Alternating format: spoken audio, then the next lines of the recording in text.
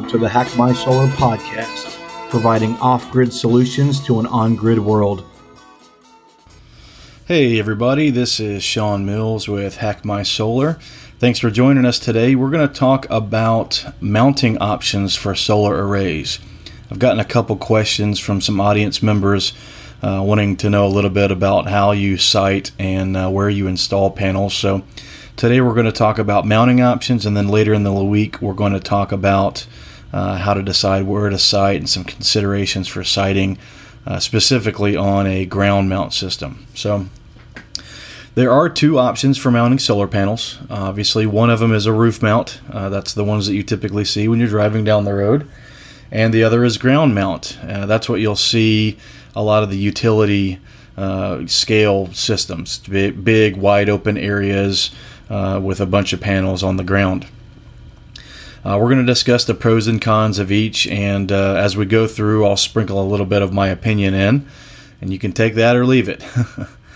So rooftop arrays are obviously, again, on the roof. They are restricted by the characteristics of your roof. So if your roof is at a bad angle, or it doesn't face south, or you have obstructions like chimneys or skylights, your solar array is going to be a little less productive due to shading or due to not facing the right direction, or again, if the angle isn't right. We'll talk a little bit more later in the week about the right angle depending on where you are in the country.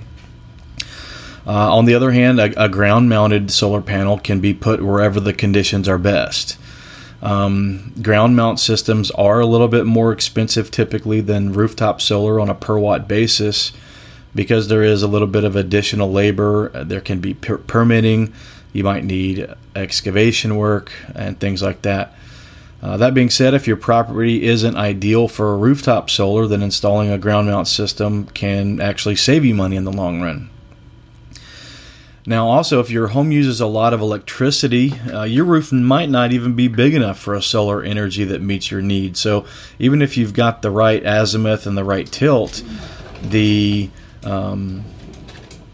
real estate that's available on your roof might run out before you actually get enough panels up there to meet your needs.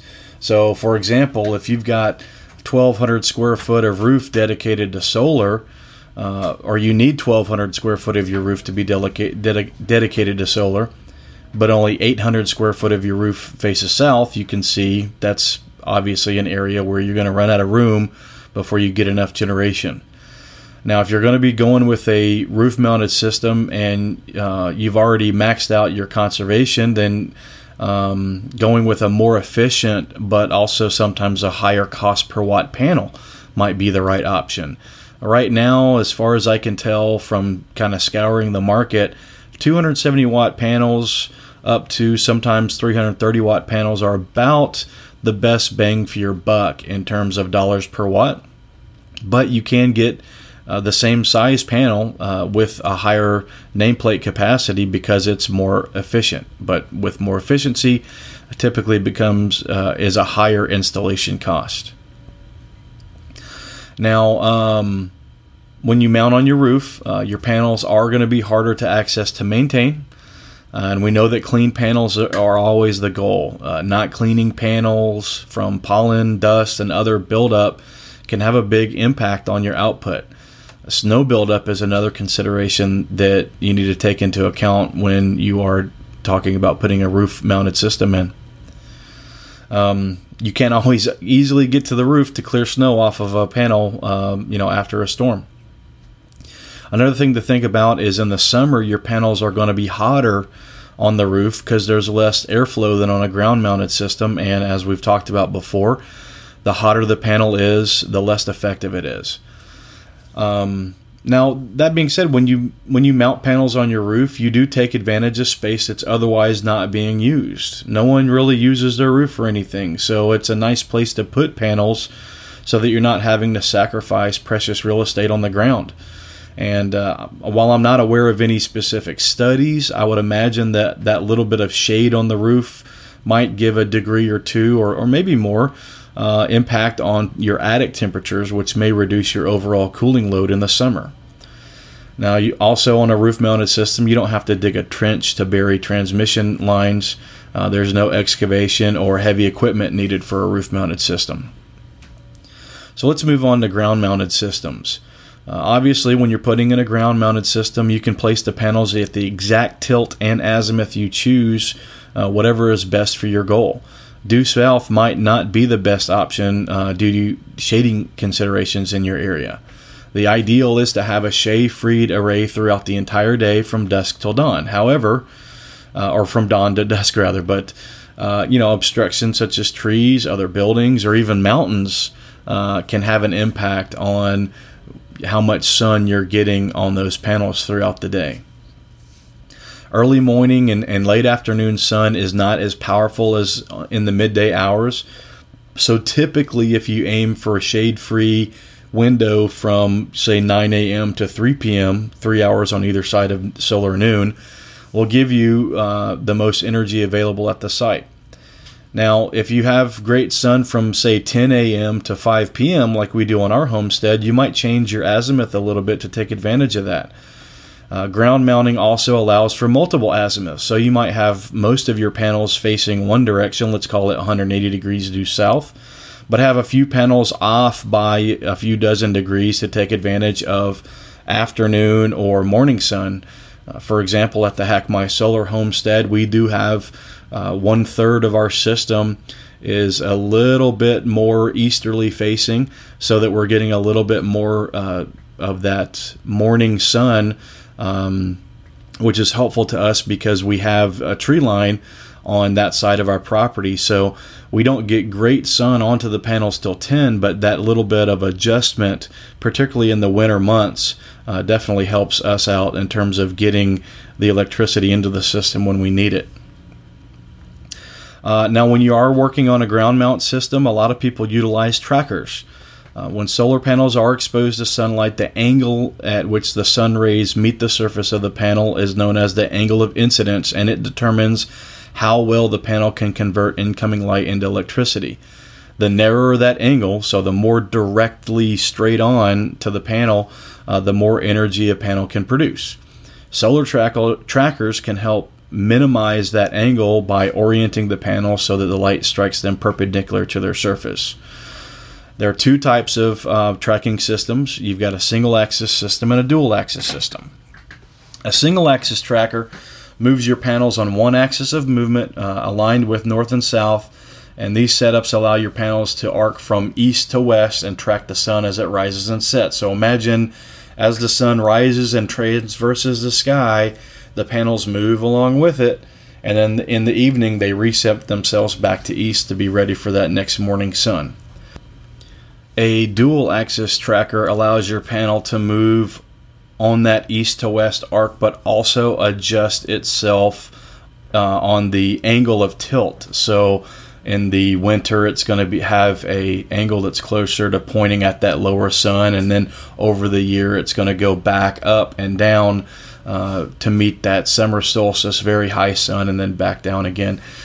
So it does the job of the single axis tracker, but it also adjusts the tilt.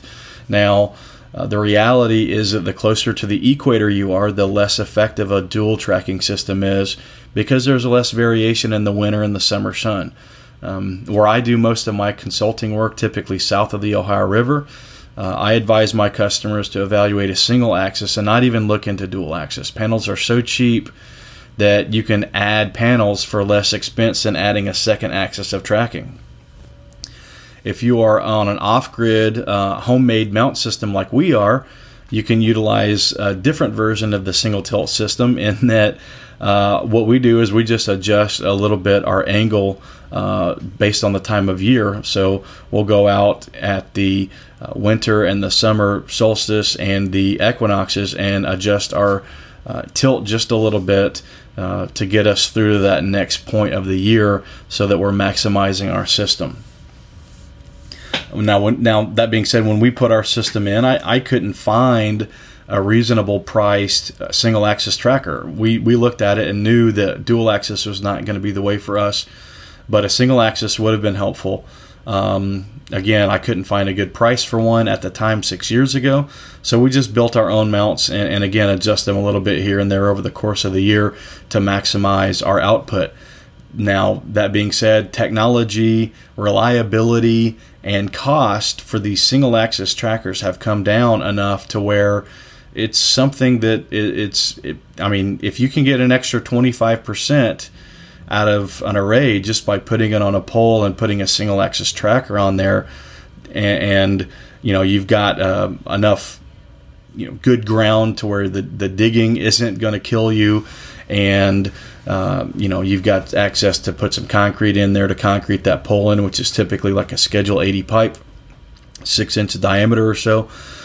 You can build that ground mount pole system with a single axis tracker fairly economically, and that 25-ish% gain in output is going to be well worth it, because now that's 25% less panels you have to buy. That may be the difference between, say, a 150 amp and a 250 amp charge controller, which is a big cost deal.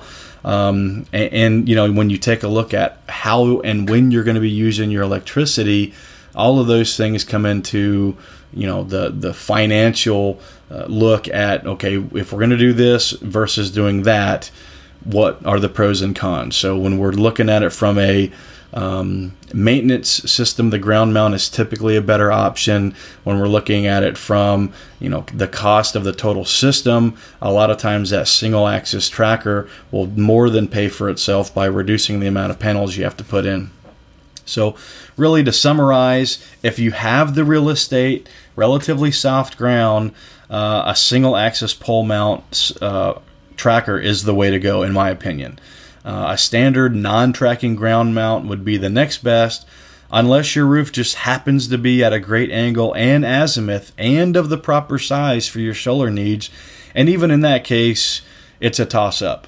If you're limited on the amount of real estate on the ground you have, if you're on a smaller lot and you're like, hey, I want to do this, or not even on a smaller lot, but have a small portion of the lot that's cleared, and you say, hey, I want to go with the solar, I want to put it in, but I don't want to take up, X amount of the real estate that I have, or I don't like the look. I'm willing to pay a little bit more or have the inconvenience of maintenance access because I want it on the roof, I don't want it on the ground. All those are great reasons and part of that process that you need to go to when determining how you're going to go.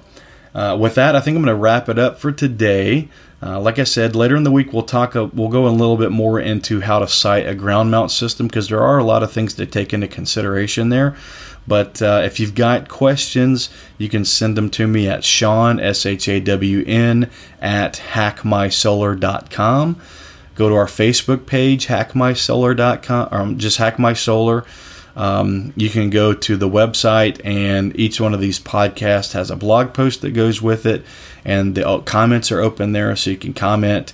Love to hear any questions. I've gotten some good feedback from folks that are listening, and we're going to be working our way through all of those questions and getting those answers out to you. So with that being said, thanks for joining us today, and look forward to talking to you next time.